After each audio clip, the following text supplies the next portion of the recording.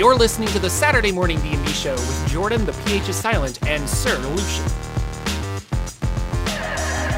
Hello, ladies and gentlemen. Welcome to another episode of the Saturday Morning D&D Show. My name is Jordan, with a silent PH in the middle, and I'm joined always by my wonderful co-host, Sir Lucian, over at Sir Lucian Gaming. Hello. Say good morning, sir. Hello and good morning, sirs, all ma'ams, peoples, furries, children and mice, animals. Hamsters of all ages. Yes, aliens that are here among us. Yeah, they're everywhere. Welcome. Like those Doctor Who aliens that are just... Yes. We were just talking about Humble Bundles because there was a big Pathfinder Humble Bundle, but there's actually a Doctor Who role-playing game Humble Bundle right now, too. I've seen those books. I've never played that game. So my DCC group, we're going to get ahead of stuff. They're the majority of them, and by majority I mean four out of the 6 players, are in England right now on vacation. Wow. And I swear, every time they go to England, a member of the royalty dies. And, no. They've only been this one time, but it's been 100% that they go and one member of the royalty dies. Dang it. He sent me a text at like 3 a.m. because it's like regular time there, and he's just like, "Hey, this Humble Bundle, do you have any of the Doctor Who RPG stuff?" I was like, "I don't." And just like, "Oh man." And so I think he's gonna buy that and try to like. Coming back, yeah. They're all addicted Humble to Bundle. RPGs now. It's fun. Hello. So we were off last week because of random running arounds, but I ended up doing a live stream on the main channel instead to do some DM prep for Great Modron March, which then also had to get canceled. It was kind of sad. So we have like 2 weeks-ish to catch up on things. Yeah. And I think the biggest thing in the news right now, I think the biggest thing that everyone's still talking about still is 1D&D, obviously. But more specifically, how the Twitter, blogosphere, YouTuber people are all reacting to 1D&D. I purposely haven't made a video, and I actually had like 2 or 3 people message me, and they're like, "Are you gonna like make a video? Do you want to make a video with me? Should we make a video?" And I'm like, I think it's a little too early for me to complain about. I don't know. It just feels weird, and so I have not made a video on my like reaction to 1D&D. Initially, what did you think? I guess I kind of wanted to talk about that some more. Yeah, not to like go over it entirely, like piece by piece, yeah. but just like impressions. I don't know. I feel like, I think that right now there's the crowd who likes to let everybody know about they don't like D&D or the things they don't like about D&D, and they usually might be the people that will say, here's this other game that you should be playing instead kind of group or crowd. Seems to be just that much louder lately, right? They're just that much more people about how 1D&D might destroy D&D or how, this isn't good, these rules aren't great. And really, I was just like, there's more of that than you're seeing in videos of, hey, 1D&D is great, look at this cool thing. But it's more all of these more negative videos and I think that I've seen. And that's the YouTube algorithm frustrating, where like negative things get clicks and people watch it. And I don't know, like the minute you're like, oh, 1D&D, like a positive video where you're like 1D&D does 5 things better than D&D 5e, but like we also don't have the information to do that. But like those clickbaity things are frustrating. And I think we talked about this maybe a couple weeks ago when we did our show, but just it's weird that I see the Pathfinder 2e people like, I don't know, coming up definitely out a of segment of them.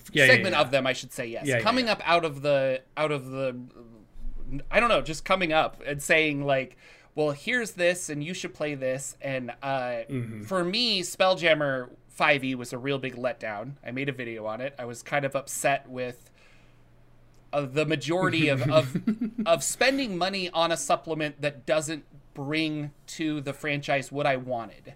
And I think that's a legitimate thing where I'm like, I'm upset about this, but how many people are like, well, you just need to play this, you just need to play this, you need to play this. And it's like, well, I'm well aware that there's other systems that might handle this better. My complaint is that I was promised X and I bought it and it didn't come with that kind of a thing. But then I guess, was I really promised? And then it also just boggles my mind because I see a lot of or a section of the Pathfinder people coming up and being upset. But I don't see that anywhere from the OSR, from DCC. Like, those people just kind of shrug their shoulders and they're like, oh yeah, it's another edition. Like, whatever. Yeah. And so it's weird how Pathfinder and D&D seem to be butting heads. And it reminds me of that meme where the guys they're in the elevator or something. And he looks at him and he's like, I pity you. And the other guy's like, I don't even think about you at all. Like, I feel like that's what it is, where it's like these Pathfinder people are so upset that we play D&D 5e, and it's like, I don't even think about Pathfinder, but maybe I should. And I think it has to be because that group of people, and that majority of the group of people who like to point out, or like say D&D stumbles a little bit, they're the first ones to jump in and, you know, sing the praises of Pathfinder 2e or Paizo, and then point out, we told you so. Like, you should have jumped. I feel like those are the same people that played D&D and moved to Pathfinder. So they have this burning desire to always explain why they made that move and why everybody else should make that move. And you're you know, like, there's that group of people, whereas I haven't heard of anybody that just started Pathfinder and it was their first game. It was always everybody I've talked to that played it came from one of those other games, whereas like OSR has plenty of people that just were in OSR. They like the old school Dungeons and Dragons. Yeah. They stayed with it. They never wanted to go anywhere else. They stayed, you know, with that thing. Or if you get some of the other game systems, you know, like Vampire the Masquerade, or some of these other ones that have a big group around them, but they're groups that may have never touched Dungeons and Dragons. Their first RPG was something other than that. And so they're not the ones that are jumping up and down and going, we told you so, look at them screw that game up now, and you should come over and play this. But the Pathfinder group always definitely feels like a group of D&D players that move to that system. And I like Paizo. I'm into all the books and reading it. Yeah. But like, I'm not making any videos about like, look at D&D 1, because I'm just like, 5e is great too, and I'm loving the stuff, and I'm liking the things. I did see the heat that you were catching. It was interesting to me because it was the first I went through your comments in that video you were talking about, and there were plenty of the D&D kind of defenders showing up, right? So there is this group also that if you say bad things about Dungeons and Dragons, there's that group that will come out and tell you how you're wrong also in defense. So like you were saying, like, I don't like this, and there weren't these things in it, and there was just and comment just section like, well, what did you expect? The design it's your fault for not understanding. It's your philosophy. Yeah, it's your fault for not understanding it. And I was like, I think maybe you're not be judgmental of a product. It's fine. Yeah, I was just laughing. But yeah, maybe it is just those two small groups that are at each other's throats. The one that's trying to defend Dungeons and Dragons when it doesn't really need to be defended, and the other one that's trying to defend Pathfinder when it's like, was Pathfinder even really attacked in this instance? I don't know. So yeah, maybe that's it. Maybe it's just the two small people. Specifically, I've been following it though. I've been watching the Rules Lawyer. He's a Pathfinder 2e guy, and he's also a lawyer apparently, and that's his thing. He's been making a lot of hot take videos and doing like the survey for D&D and basically just kind of, I don't want to say, he's trying to be very polite and straightforward, but it does feel like trash talk towards Wizards of the Coast. Oh, it is, for which sure. I'm like, I'm not defending Wizards of the Coast. Like, they're a company, they're designed to make money, blah, blah, blah. But his videos are kind of interesting where I'm like, boy, yeah, but again, you're making those videos because they get get clicks. So. And it's the passive attack on Dungeons and Dragons. Like, you have the people that make the direct attack that'll just say they suck or they do this. But then there's the other group that are attacking D&D, but they do it by trying to praise another game in the guise of they're actually still attacking D&D. And you can kind of see through what they're doing a little bit, but it's like they're trying to hide their intent by saying other things. So I just think it's interesting. You know, we're so far into where 5e had started and where we're at. We've always been talking in our shows about where's the end point, because at some point, these are games that go up to a certain peak of popularity.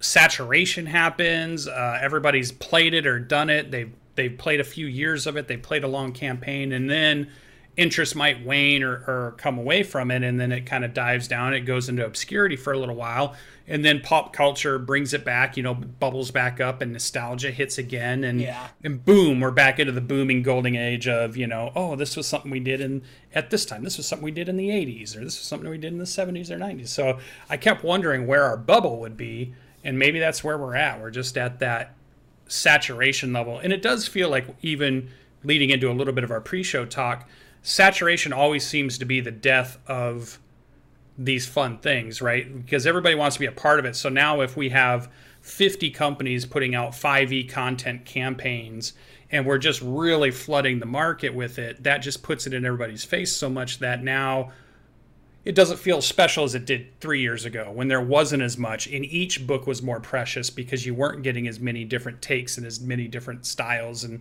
things. But now we're 30 books in, or we're 20 books in, and we're hundreds of Kickstarters into people building role-playing games. Now it's like there's that point. Are we at the peak? Are we on the downhill? Where are we at on that? Well, and trying to predict is something that humans love to do, but we're also very bad at it. So who knows? Who knows? I don't know. But doesn't stop us from doing predicting. But they've got a movie coming out. They've got video games. One of the interesting thing, a lot of the D&D YouTubers, and I shouldn't say a lot, but a couple of them were reacting to all of the 1D&D stuff that came out. Mm-hmm. And somebody was saying, basically the question came up, because of their acquisition of D&D Beyond, are virtual tabletops going to be the end of at-table play? Or is it going to be one of those things where even at-table play, we're going to sit around a table with our laptops and see our virtual world on the inside and stuff?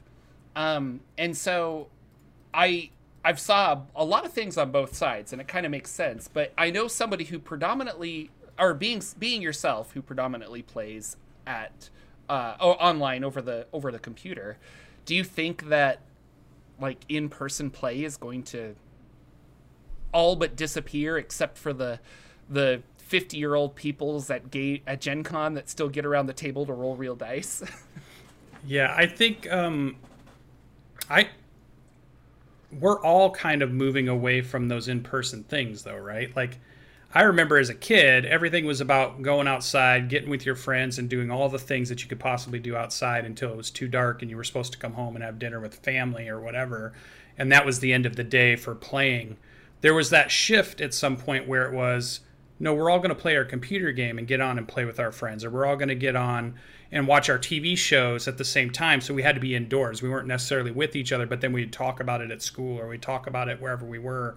And that became the social thing. But it really for me, I always feel like it's moved away from all of that stuff of just getting together in gatherings versus just telling each other about it, or experiencing it through phone calls, or through video games that you're playing online, or through, at this point, Zooms and VTTs and things like that now, whereas I think about all my stuff is less, not just role-playing games, but it's everything is less. I haven't been on a softball team in forever, or anything. I don't go to an office anymore. It's all through Zoom and things like that. And so, and that's a different thing, but we tried, DM Nathan and I, during the pandemic, we were trying to play online, and he was saying, I don't think I can do this. I can play online, but I start treating it like work, where it's I'll open a new tab at a window and I'll do this, and I'm not actually paying attention as close as I want to.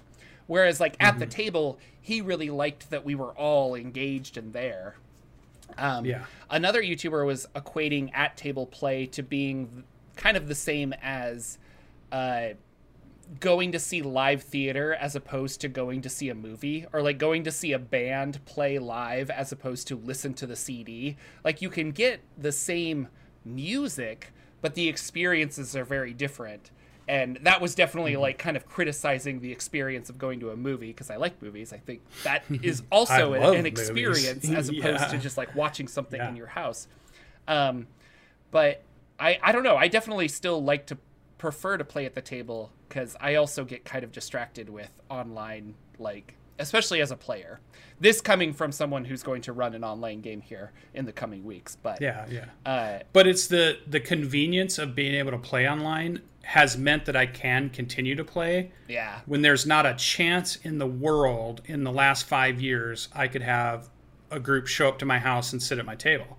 There's just no group for me here that does that, right? All of the groups I have are people that are not in my town or not here. So I've gotten to play because of that.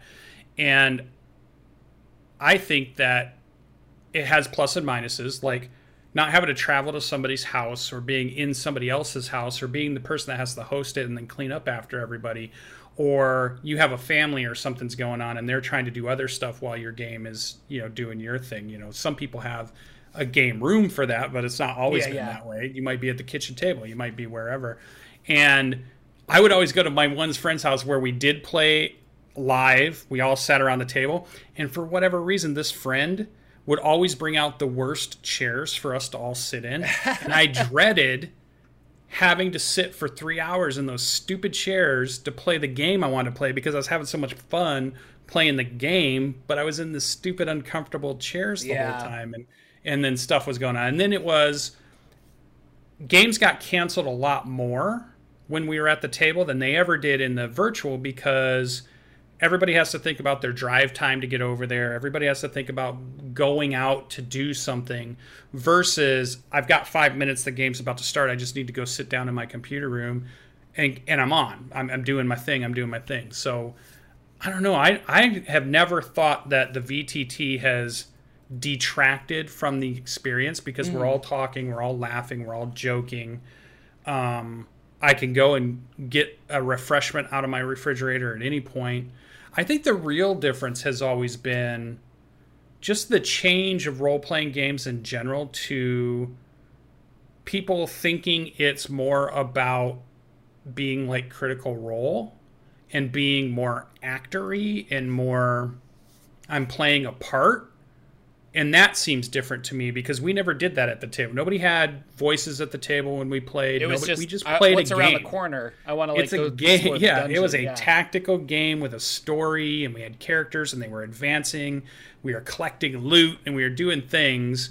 But it wasn't. We weren't playing parts, right? We weren't the role. I just saw when Seth did that video about role play versus role play, ROLE versus ROLL. All the groups I've ever participated in have all been ROLL groups. We just roll dice, have fun. It's a cool, fun game. It's like a board game. Same thing. Cool, fun. We're all joking around. Cool story around it. It's like, that kind of thing. So, but I think there's a larger group out there that want to play those parts. So they want to dress up or they want to cosplay their character or they want to have their voice and their thing. And I think that comes from all the live plays that are out there that are trying to do entertainment. The type of But that's entertainment. Too. Right? Yeah. The type of games too, because I haven't played Vampire the Masquerade, but it feels like that is a game that we do need to dress up and go hang out and light candles and be silly, as opposed to D&D. I'm like, I just kind of want to roll some dice and stuff. Yeah, and 100% of, not even 100, let's say 80% of a Masquerade's game is the conversation, right? Is the talk between characters. And then there might be some things going on that you're rolling dice or doing a combat or whatever, but there's not a lot of that I've seen in the games I've watched or even looked at. Versus if you watch real play stuff now, there's a lot of that too. How heavy is it just character interaction versus we're going through a map and we're trying to figure traps out and we're rolling skill checks and dice checks and attack checks and 2 hours of combat and moving our miniatures around or whatever you're using. So I think it's pluses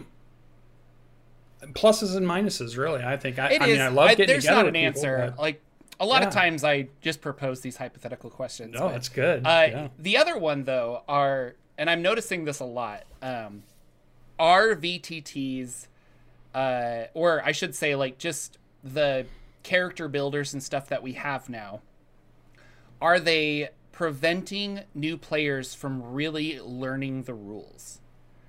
And case in point, we have a new player in the DM Nathan game, and he joined. He's never played an RPG, and because he wants to join our currently running game, we started him at level 5. but he's never played an RPG. He doesn't understand D&D. And so not only is he trying to grasp, like, well, what can I do as far as, like, a skill check versus casting a spell versus an attack. On top of that, he's trying to learn the D&D Beyond interface and is kind of like, where do I go? What do I do? And I was thinking about that. Like, there's something, the D&D Beyond interface felt intuitive to me because I had built so many paper characters. And so going in there, I'm like, oh, I just go like this and this and this. And I think the same thing, like I could pick up another virtual tabletop, like Roll20, and be like, oh, well, I need to find my skills because where are my skills? But if you don't know that skills are a thing, you don't know where to look for them. And that's the problem we're running in with him. So, and again, this doesn't have an answer because there's so many people that could say like, well, I learn better like this. I learn better like this. But there's something to be said about learning the game mechanics physically before you start interacting with them digitally. And my last thing I'll say about this before I hand it back to you is Magic the Gathering, I think, is a good concept where when I was playing Arena, it does everything for me. It won't allow me to cheat because I can't do that. But I don't feel I really understood the game until I sat down at the table with my friend Matt and he taught me Magic and we played with these new Forgotten Realms cards that I had. And I'm like, oh, so I can do this. You start understanding the core gameplay, which then helps you build better decks rather than throwing a bunch of cards together in Arena like I do, and then like, oh, I can't actually do what I thought, you know? So do you feel that having all of the math done for you prevents you from really, like, I don't know, biting into learning the game? I'm going to be the contrary opinion here because I remember at every single table I played at, we always had half of the players who were there to have fun, but religiously never read the rule books and never learned their character sheets, and were always having to be asking, oh, how do I do this again? How do I do that again? All the time. No matter how much we would tell them, go look at your character sheet. And I think also character sheets are confusing. If you put a character sheet written in front of anybody who's never seen a role-playing game, it's gobbledygook. It's like a spreadsheet that can't be deciphered. And you're like, okay, what do you want to do? Here's your sheet. And you're like, whoa, what's going on here? It does take time to learn that, or somebody to show it to you. Or if you're a self-teach learner, then you having to figure out what does this piece mean and how does it go back to the book. Just like in D&D Beyond, you would need somebody to either tell you what that is, or you'd have to go back to the book to reference the same way. I do think there is a ton less argument or misunderstanding of the rules because the system from a virtual tabletop is interpreted it the way it's supposed to be interpreted, and it moves forward. Magic's a great one because I remember always looking at a card and reading it, and then the person I'm playing, my friend, and I'd be like, this is what I think it does. And they're like, well, I don't think it does that. But I'm like, well, no, read it. It says, and there was nobody to adjudicate that. But you're like, but they're like, no, that's not what that means. I mean, but that's what it says. And like my brain reading that sentence was different than how their brain read that sentence. It's like, no, I think it means this. And you're like, no, but I think it means this. So it's this weird thing. And I wanted some adjudication, whereas with when we got into Arena, all of a sudden it made sense to me. Oh, I read that. That's not how it works. But when I played in the game, it shows me how it works. So again, you're right where you're saying there's that two sides to the coin, right? There's the coin flip. I think role-playing games, learning them from scratch out of the book, really takes certain types of people and personalities that like to do it. And usually that person and that helps all of the others that don't have that personality. Right. So you are that personality and you like to help people understand it that didn't have that personality or drive to learn it themselves. Was the latter. I wanted somebody to teach me or show me. I've now become, I like to learn it myself too out of the book. I like to read it, figure it out, see it, and then try to figure out how that would actually work, whether it's testing it or asking somebody or going through it and doing it. So now I've switched, and I do appreciate your viewpoint now more. And that's my viewpoint now. Whereas I think before I was just like, how do I do this? You guys tell me. I just keep picturing I get to roll plus 20? Yeah. I just keep picturing you as Vader, and you're like, I was but the learner, but now I am the master. And the master. Yeah, it's and you're right, because like I love my wife very much. She never learned how to play her character on the character sheet. Yeah, and you gave her a 3-page character sheet. Interested probably. in as much. Yeah. And I say interested in that she liked the game. She liked playing with us, but I want to understand the mechanics, and so I would understand the mechanics. Yeah. And then if you get into a game that's less mechanics and it's more about rules light, I think sometimes that's even harder for people in some ways, because now there's not this codified thing to say, oh, I have 10 things I can do, I'm picking one of those, versus you say you could do anything. What do you want to do? And they're just like, I have no idea what I want to do. What can I do? You can do anything. It's like, no, stop telling me that. Out of the ocean and I fly up to the moon. Yeah. Okay, you can't do that. Stop. I want to shake your head. And there's that group, I think, too, like, this leads into the difference between tactical play or physical play. Like, you like to have maps on the board, you like to have your figurines, you like to have your tile sets and things that you can build, versus theater of the mind. And there's people that love that more, versus I'm so tactile that I want to, like you said, roll dice, move miniatures, see hallways and intersections and creatures and forests and towns and stuff. I want to see it. I want to be able to interact with it. I want to know, how far am I from that corner? Okay, I got to use 20 feet to get to that corner of cover, and then I can do something. Versus it's, I'm trying to understand what the DM's describing to me, but I might not understand. Which is funny because I do love that. And I have some 3D terrain, and I love maps and stuff. But one of the most, some of the most visual games that I remember are my Kids on Bikes games, where we had nothing at the table. It was all theater of the mind, because that's how that game is. And even the Monster of the Week game LB ran for us. Like, I have very clear images in my head of like where I made a movie of that in my head. Yeah, because of theater of the mind. So I don't know. Different games for different people. Different games utilize the minis and stuff a lot better. Like, obviously, Monster of the Week, I don't want to do that as much, but you know, all those mech games and things like that. But Dungeons and Dragons, you have an ability that says if you're within 20 feet, you can do this thing, and so you're really trying to figure out those things. So the game definitely. Whereas Monte Cook is like near, far. They have those kind of just somewhere, whatever terms. It's like, do what you will. So I mean, it's not the end of table play by any means. No. I think virtual tabletops are going to be here to stay because they're convenient. I think a lot of people are like, oh, this does the math for me. This is so cool. And you know what the ultimate form of VTT will be is when we're all in virtual reality, sitting at a virtual table, rolling virtual dice, and we're all going to be there, and it's all going to feel real, and we're right next to each other anyway. Yeah. So it's all going to mimic real life eventually when the technology catches up. We're just in that part of the technology is not there yet, so we're only at the 2D interface so far. We're going to get to the 3D interface. Second Life metaverse that that'll happen. Working on. I don't know. And then we're only really truly waiting until they allow us to VR as our character in the game and play it as that character, because that's the ultimate goal of the role player, right? Straight up Snow Crash. We're in Snow Crash. Yeah. We're in, Ready Player One.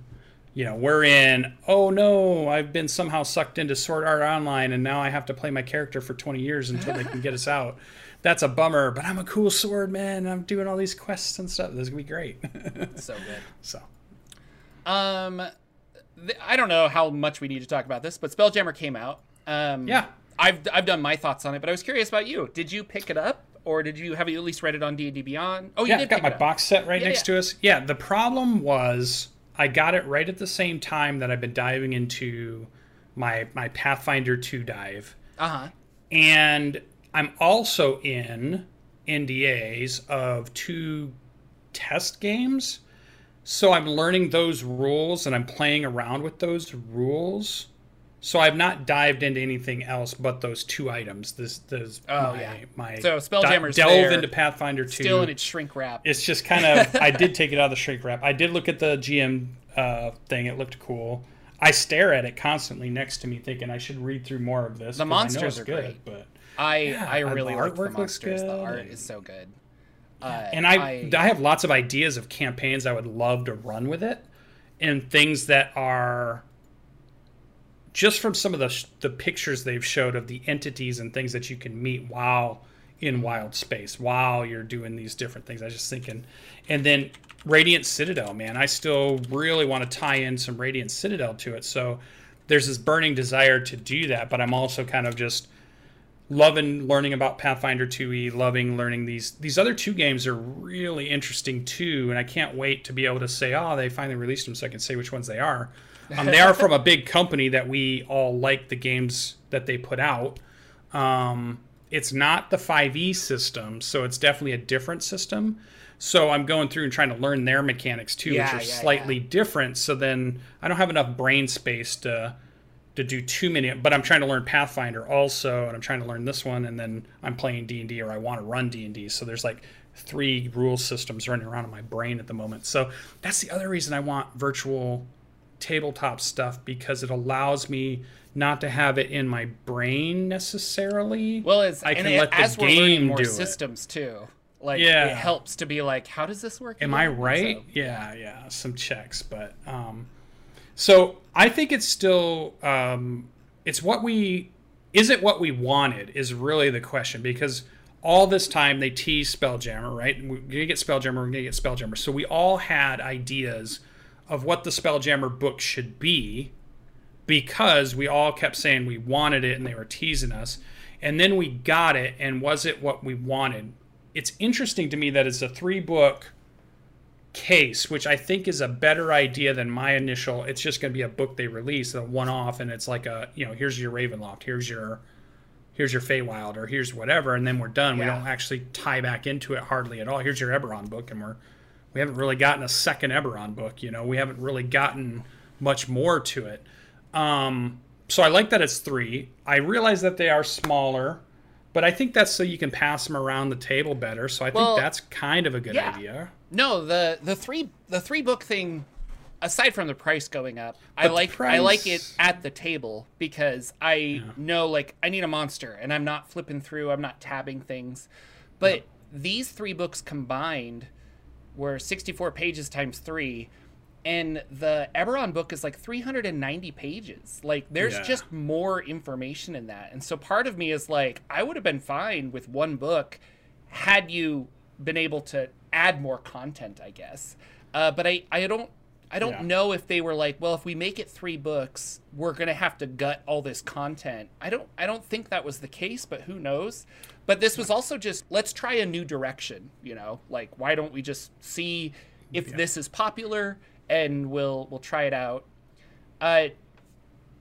Dragonlance is coming out December 6th, and that's going to be a single book.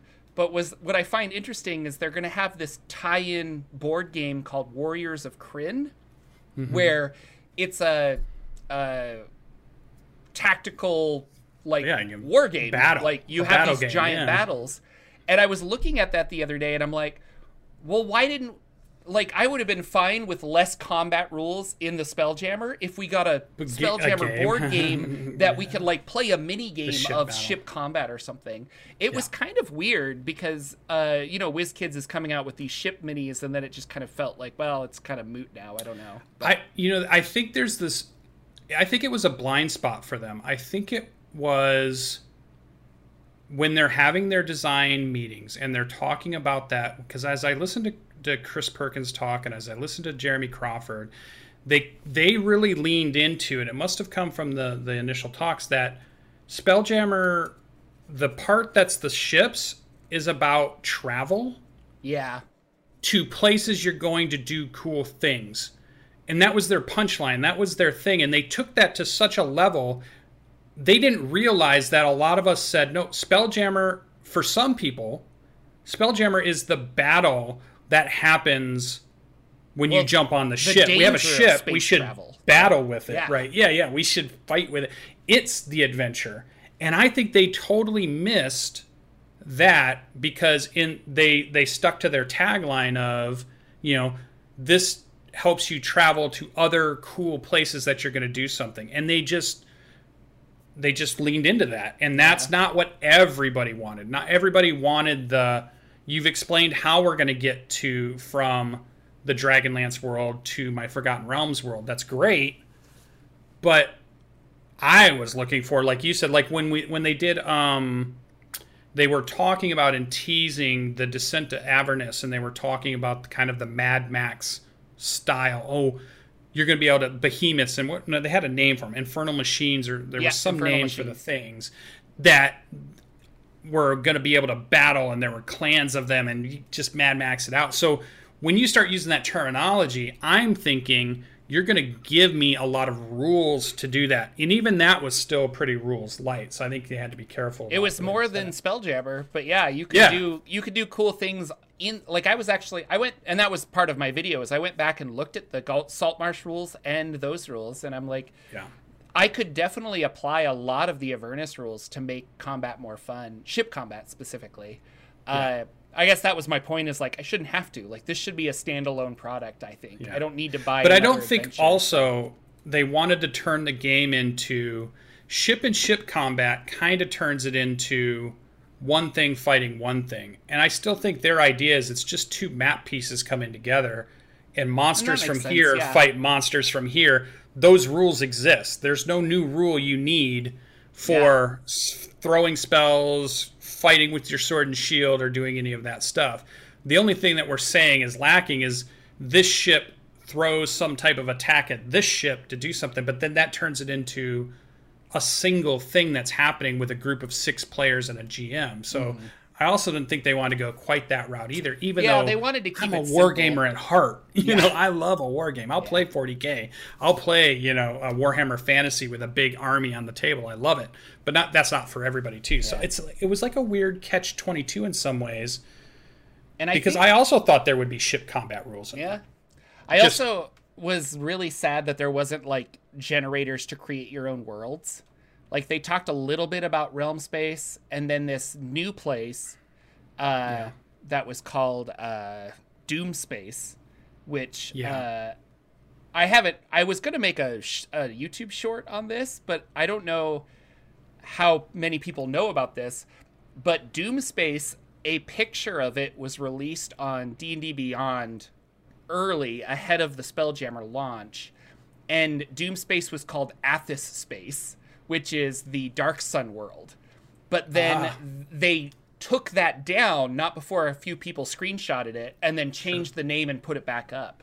So I don't know if they're hinting at bringing Dark Sun back, or if they're like, actually, we're not going to do Dark Sun, let's just call it Doom Space and move on, kind of a thing. Like, who knows? Because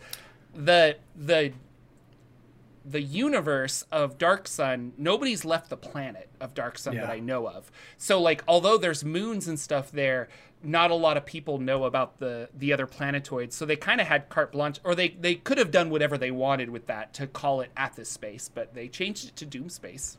Yeah. So. And now I've just realized something as we've had this conversation, totally new thought in my head. Mm-hmm. Looking back at all the stuff they've been putting out, they have been pretty lore light in the books that they put out. Like, they have not really given us a lot of new lore, and if they do, it's usually only a paragraph, and then they leave it open for the dungeon master to fill in the spaces. Like, if they're going to give us something new, it's 1 or 2 paragraphs and that's it. Well, they're usually tied to adventures. Like, there's lots of new stuff that was happening in some of those adventures, but yeah. But what I mean is, like, Keith Baker is building the lore of Eberron. Like, you can go, and he is constantly putting out, this is what this place is. This is what the history of this is. This is what this... They have not really, Wizards of the Coast, have not been building on the history and the timeline. They have not been adding to or refining or going in depth in something that hadn't been defined before. So now that they've just totally got away from canon and lore stuff except from a very surface level. I feel like they don't dive deep anymore, like a Keith Baker does, or even a Monty Cook. Monty Cook dives into his worlds. You don't go into playing Invisible Sun without him diving into a lot of the stuff that's going on there and giving us, that information. And yes, we can make it up as a dungeon master, and yes, we can fill in pieces, but we kind of want your world too. We want to know what about where that Dungeon of the Mad Mage? Like, aren't you learning a lot about Waterdeep and Faerun going through that? No? Okay. No, not at all. It definitely seems more like it is. I feel like Dungeon of the Mad Mage, spoilers for anybody that's out there, is more of your quintessential kitchen sink dungeon. Mm-hmm.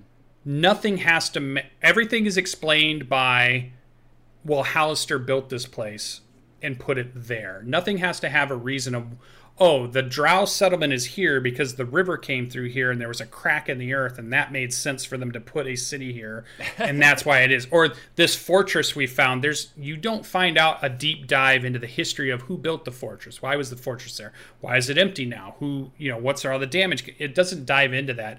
It just says it's there and you're dealing with what's there now. And if anything seems odd, like how did this thing get here? Well, the answer is always Halaster put it there or Halaster created it there. And so it's not really a deep dive into the stuff about Waterdeep. I'm not finding anything new about Waterdeep.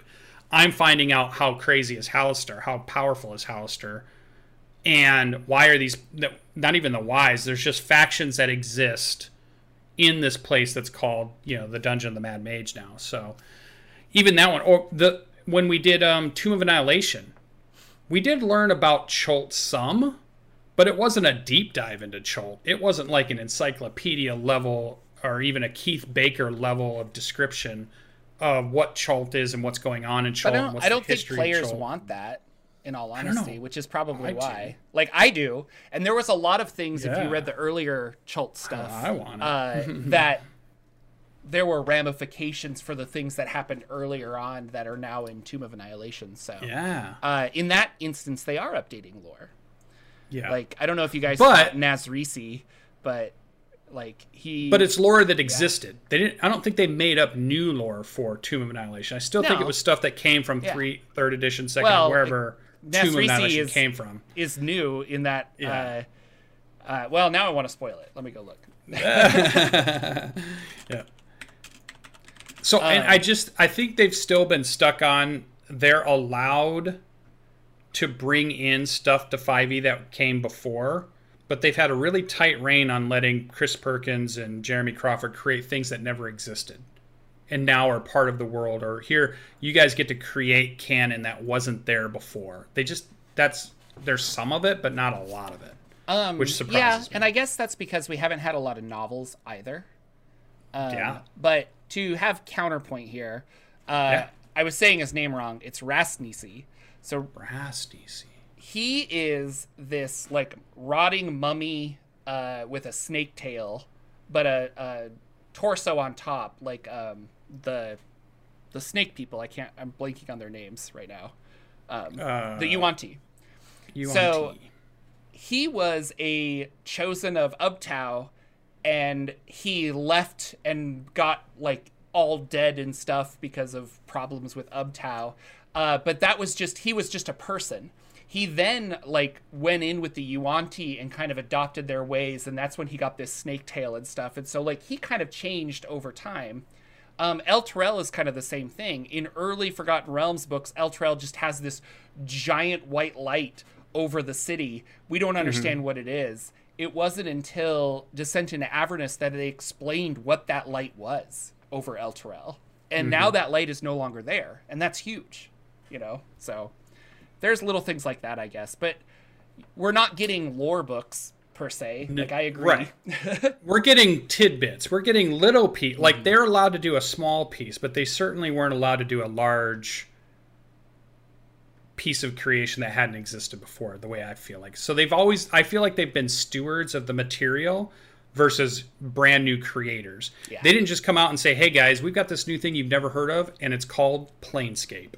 Look at all the stuff we've just built. Like, that Monty Cook was building crazy new in-depth lore back when they were doing those things. Or I just haven't seen this crew, the developers. That's because we've all been Forgotten Realms over and over and over. Yeah. And we've said this before, like, and maybe we'll get it with 1D&D. We want a new campaign setting that is designed around like 5th edition Dungeons and Dragons. So don't shoehorn Forgotten Realms in there. Like how, like, straight up, like, and maybe 1D&D. Here's your rule set. We know how the rules work. Yeah. Here's the rule set. Here's the really cool world. Here's where tieflings come from in this world. It's different from the Forgotten Realms. Here's where, like what Eberron did, where it's like, here are these races that are very tied to the setting, but it's still 5th edition D&D. I think that would be cool. Yeah. And just their version. I like seeing other people's version. And when we Kickstarter, like we've talked about, all the Kickstarters we've been a part of, a lot of these other people that are doing Kickstarters, they're saying, here's this world we've imagined. Here's these new things you can think about. And here's what's different about our world, our campaign setting that sets it apart. They're not trying to build up another island in Forgotten Realms. They are building a whole world that has some concept around it. The thing me and you get so excited about when we talk about the Cliff is about a brand new world that would incorporate all the 5e rule set or whatever rule set you want to use with it. Yeah. But the world was going to have all this stuff about it and all these cool things about how did this thing happen and what is the ecology that grew up around it and how does that affect the weather and what are the things that you see when you do it and what are the monsters and there's so much that come around this one piece of information that ties it kind of all together and makes it this cool campaign world that's different than the others.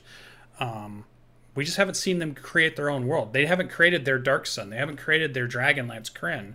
They've only reiterated what was out there before. Maybe that's really what 5e is. It's really just the system that has gone back and refined and modernized the old stuff, and we haven't had the system that's about some new world. It's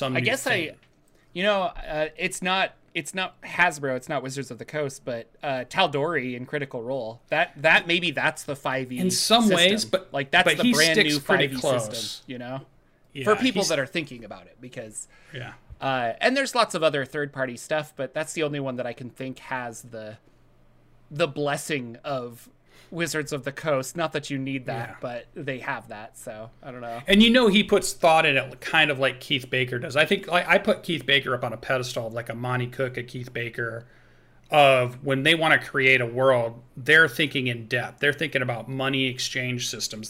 They think about tidal wave, the tidal charts and stuff. They get deep into their world building versus the other types that are just kind of surface level. They give you a little bit, but they'll just let you build the rest as the dungeon master. And that's fine. I just think there's those different ones. And Matt definitely thinks about his world and has taken a lot of parts from, the games he's played and stuff and his world, but what gods he has and how they work, the history, the continents and what they do and that stuff. So he puts a lot of thought in it. I think Keith Baker puts a lot of thought into it. Monty Cook is one of those that puts a lot of thought into it. Creating new stuff, new things, new lore, great for lore channels, which would be great. That's what YouTube. That's the best of YouTube is like lore channels and things like that. That's what it's all about. I mean, that AJ Pickett, he's so good. That AJ guy, that Mr. Rex, top. Yeah, lore. That brings the good stuff to me when you can dive into somebody who's willing to read the encyclopedia of information and bring out the cool pieces that we might have missed or didn't know about or didn't have the time to go through the 7 books to figure out, right? That's what I always wanted. So Spelljammer to me felt light. I think that's, what kind of where we went with that. Yes, it doesn't really have ship combat, so you're not going to have fleets of ships fighting other fleets of ships. It's not X-Wing versus TIE Fighter at this point. It is better and should maybe be described better as Spelljammer is about the travel to new worlds, and your adventures are happening on those new worlds. Yes, there may be something that happens in the middle of the travel, but that's not where most of it happens. It's not a game about what happens during travel. It's a game about getting to a new place you've never been able to get to before. I think would be a better description of what this version of the Spelljammer is. So and I mean, and I think that's a good place to end there too. Like I don't know. I definitely feel like I could run a really interesting Spelljammer game, but I would be incorporating a bunch of stuff that I've already researched and read. Yes. I will be curious if there is a actual play of the adventure. I kind of want to listen to somebody actually play through it and see if they enjoy it. The adventure is very railroady. It's very, but it feels like an episode of Star Trek, where it's like, here's what we have to do, and then it ends on a cliffhanger so that you'll stay tuned next week. And I thought that was a new and interesting way to approach Dungeons and Dragons as like this, a monster of the week TV show, if you will, like so. Have you played any games, sir? Oh boy. Yeah, well, not role-playing games. We've had about a 2-week hiatus of playing role-playing games. Do I need to talk to Danimal? Is he slacking on his DM job? Slacker. The first week was my fault, and then the second week wasn't, so I'm okay with that. It wasn't 2 weeks in a row that it was me.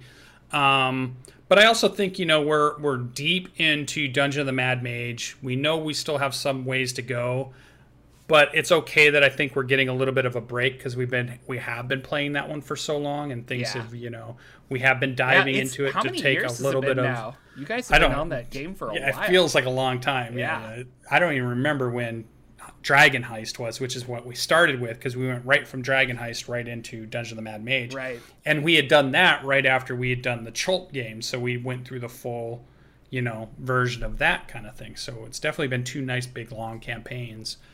So it's okay that I think if we have a break. What I've been able to do, and we talked a little bit about this in the pre-show, is I bought the Humble Bundle, all the PDFs for Pathfinder 2E, because I have been reading the books, my pocket-sized books, which I still love to use. Yeah. But I also wanted a PDF version so that if I start to talk people into playing, I can take snippets out and say, here's this rule, or I can have them ready on my virtual tabletop if I go to set my game up, and I can put my stats in, and I can grab different things from. I don't even think you need to justify PDFs. it. I just like having PDFs of things because I want to have multitude of uses for them. So. Yeah, and so I've been doing that, and I am in 2 playtest games that are super fun from a company I love, and I buy lots of their products. And it was cool that I just, out of the blue, they'd send a test email to say, hey, sign this NDA and you can come play this game. And I'm enjoying stuff. There's some cool stuff in it, and it's got me excited. I've been trying to figure it out. It's a fun system. It's one we've recognized before, but they're playing with some mechanics on the inside of it. So hopefully once it's all said and done and they've kind of announced it, I'll be able to come back around and say, well, this is what it was, and this is the cool things I was getting to do. I wanted to try to get players together, but one thing they're doing with this that I think is really cool is they're setting up like a test Discord for the players that are in their group. So you can go to that Discord and you can find people that are willing to do a playtest session or looking for a playtest player. So we're all kind of there for that singular reason. It's not just we're in a big community and we're trying to find people that are like-minded in that big community. It's like, here, we're going to build this little community that are all here for the same reason, doing the same thing. So I kind of like that too. And I think that's why Discord is such a cool thing to use now to get into other people's communities and find other like-minded people. So another reason virtual is cool. I couldn't play any of this sitting at my table if I didn't have any virtual tabletop stuff. But I do want a character builder for Pathfinder 2 because it's complicated enough that I want to know I'm doing it right. Yeah. And I know a character builder would help me know I'm doing it right. You got to find if that's not coming fast enough, you need to find a Pathfinder 2 friend. And then I do. I need some Pathfinder 2 friends for sure. There's probably some in our chat. Chili Dog's back. Chili Dog, every time you put that in our notes, I was like, when you named your dog Chili, and all I want to say is baby back ribs. Chili, you got baby back ribs? Did you get a rabies vaccine, maybe? Was Chili the dog's name before you guys got them, or did you just decide we're changing this dog's name? Yeah, it was Moxie, and we toyed with the idea of calling her Roxy, But after a day and a half of Roxy, I was like, yeah, I'm just not feeling it. And so we went with Chili, and so she's Chili now. Well, you just give enough biscuits, and that dog just knows that. She'll come to whistles or whatever. We'll figure it out. She's still a puppy biscuits. Running around. But that's our puppy. I did. Well, what about you playing games? I wanted to show you the two important things in my life. You can't see this, Lucian, but the rest of the YouTube people can see a picture of Chili Dog and my Switch, or my Steam Deck. Oh my God! Hand your Steam Deck in. I've been playing a lot of Octopath Traveler, which is a lot of fun. But yeah, that's the new puppy. But yeah, no, I've actually been pretty busy. We did my game with Dungeon Master Nathan, and where I'm an artificer, and we were exploring a tower that was creating some kind of potion that was making people go crazy, and turning them kind of like cultish fanatical, like they would like a rage juice almost, which is kind of a fun mechanic. Leaving there, after we like sabotaged a whole bunch of stuff and got some information, we ran into a tower that walks on fingers. It's got these giant hands. And we went inside, and it was kind of a big maze. And then we found out that it's full of vampires. And apparently he built this for one of our other players who has been playing D&D with us for a long time and is like, I've never fought a vampire. I want to fight vampires. And so we have a vampire tower because he's like, yeah, this is for you. And it's like, oh, so we had a lot of fun killing vampires. Came down to my last spell slot, like healing people. I'm like, I'm not supposed to be, I mean, I can heal when I need to, but as an artificer, I don't have the spell slots to keep people up. And so I'm just like, here's your 1d8 cure wounds. Like, I hope you're okay. Here's your temp HP. Yeah, here's your temp HP. Oh, wait, what kind of artificer are you? Remind me. I'm the... Oh, what is it called? I'm the ballistics one with, like, you have cannons 2 wands. And stuff. Oh, yeah, so you have a little turret with you, right? Yeah, and my turret, because you can make the turret small... because you can make the turret miniature... I actually have it in my other hand as a gun. So I have these dual wands that I'm like shooting out and stuff. But I could potentially make it small and it could like walk around. But I've just been like, our artificer has it's kind of like our R2D2 kind of thing. That's fun. Yeah. Yeah. I didn't know I would enjoy the artificer as much as I have been, but it's been really fun I do a spell and I always say like, okay, I'm casting a spell, but what it looks like is I'm pulling out this like green vial, I'm plugging it into the top of my gun, and then I'm spewing acid or something. And our new player was like, that's like really cool. And I'm like, yeah, and, you know, it's just a regular spell, but it's kind of fun to flavor it this way. I'm like, I don't know. Oh. I've been having a lot of fun just reimagining how magic works for him. Yeah. So, because I have like blur, and so it's always like he's got a knob on his chest that he turns up and then he shakes back and forth so that he's harder. That makes me think of. I have a question before you continue. Yeah. Are you playing your favorite character you've ever played in any of your role-playing games? Or is there still something in the past that you played that is still considered your favorite character of all time? And while you're thinking for a second, to give you a moment to think, I am right now playing my favorite character I've ever built, which is my Twilight Cleric Arcane Archer kind of hybrid of the Aarakocra, and themed off of Moon Knight and all these things I can say and do that have to do with night and shadows and darkness and Khonshu and doing all that. This has been my favorite character of all time. So it's fun to be playing that right now in the moment. What about you? Are you in the moment playing your favorite character of all time, or is there something other character that you just remember as your favorite? There's always that character. Well, you like all of your characters. Oh, I like them all. Yeah. If I had to pick, it would probably be Joshe, the I was Conjuration thinking Joshe Wizard. for some reason. Yeah. Okay.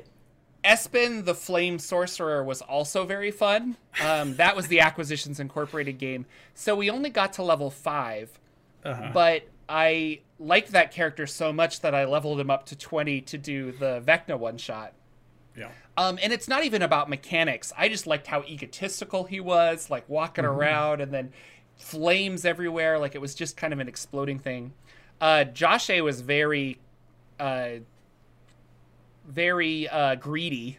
And so there was a lot of like, how much can I barter for this and kind of things like that. And I had a lot of fun with that character in that way. So I think Josh A is my favorite, but I also got to play him a lot longer than Espen the Flame Mage. And that's this probably might be the why, character I played the longest too right now. Yeah. Actually.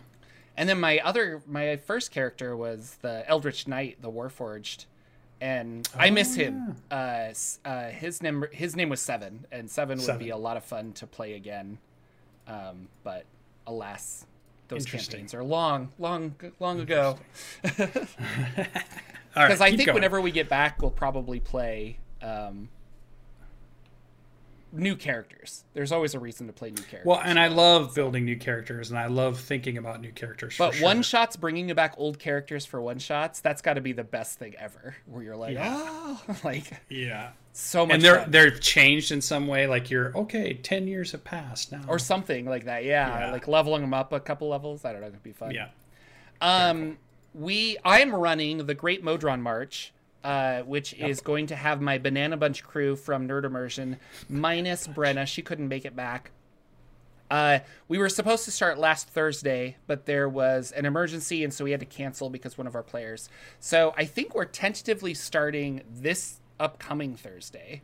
So be on the watch out. Maybe the 15th. That's the thing. But I will be doing some live streams of game prep. So that's going to be on the main channel. So subscribe to that, and then we'll do some live streams here and there. My DCC players are in England, so we haven't been able to play Dungeon Crawl Classics because they're gone. And then I have been playing lots of my Steam Deck because it is so much fun. Really cool piece of hardware, and I'm loving it. So I was playing No Man's Sky the other day. It was great. Just sitting there. God, it's such a good game. Kids watching TV. I'm like, this is awesome. Play all the games I want. Modron March is going to be a lot of fun. My players are the same characters, so they're starting at level 12. So a lot of the adventure is me converting it. Not only do they have the Rod of 7 parts? You didn't listen to the final episode, did you?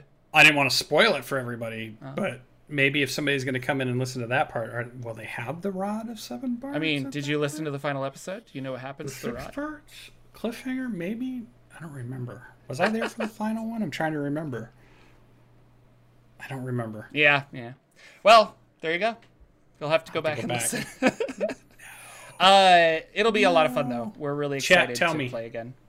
Say what? Tell me, chat. Chat, tell me if they had the Rod at the end. For sure. And with that, I think we'll be back next week. I don't see another reason that we're missing, and I'll probably have Rod of 7 parts to talk about at least we can talk about more Steam games. It'll be great. Or various other Kickstarters that might show up in the meantime. Still looking forward to my MCDM Nights book that's going to come at some point, I hope. Yes, for sure. That's our show, ladies and gentlemen. Thank you so much for watching. Thank you for listening and liking and subscribing and all that jazz. We will see you next week with another episode of the Saturday Morning D&D Show. Take care.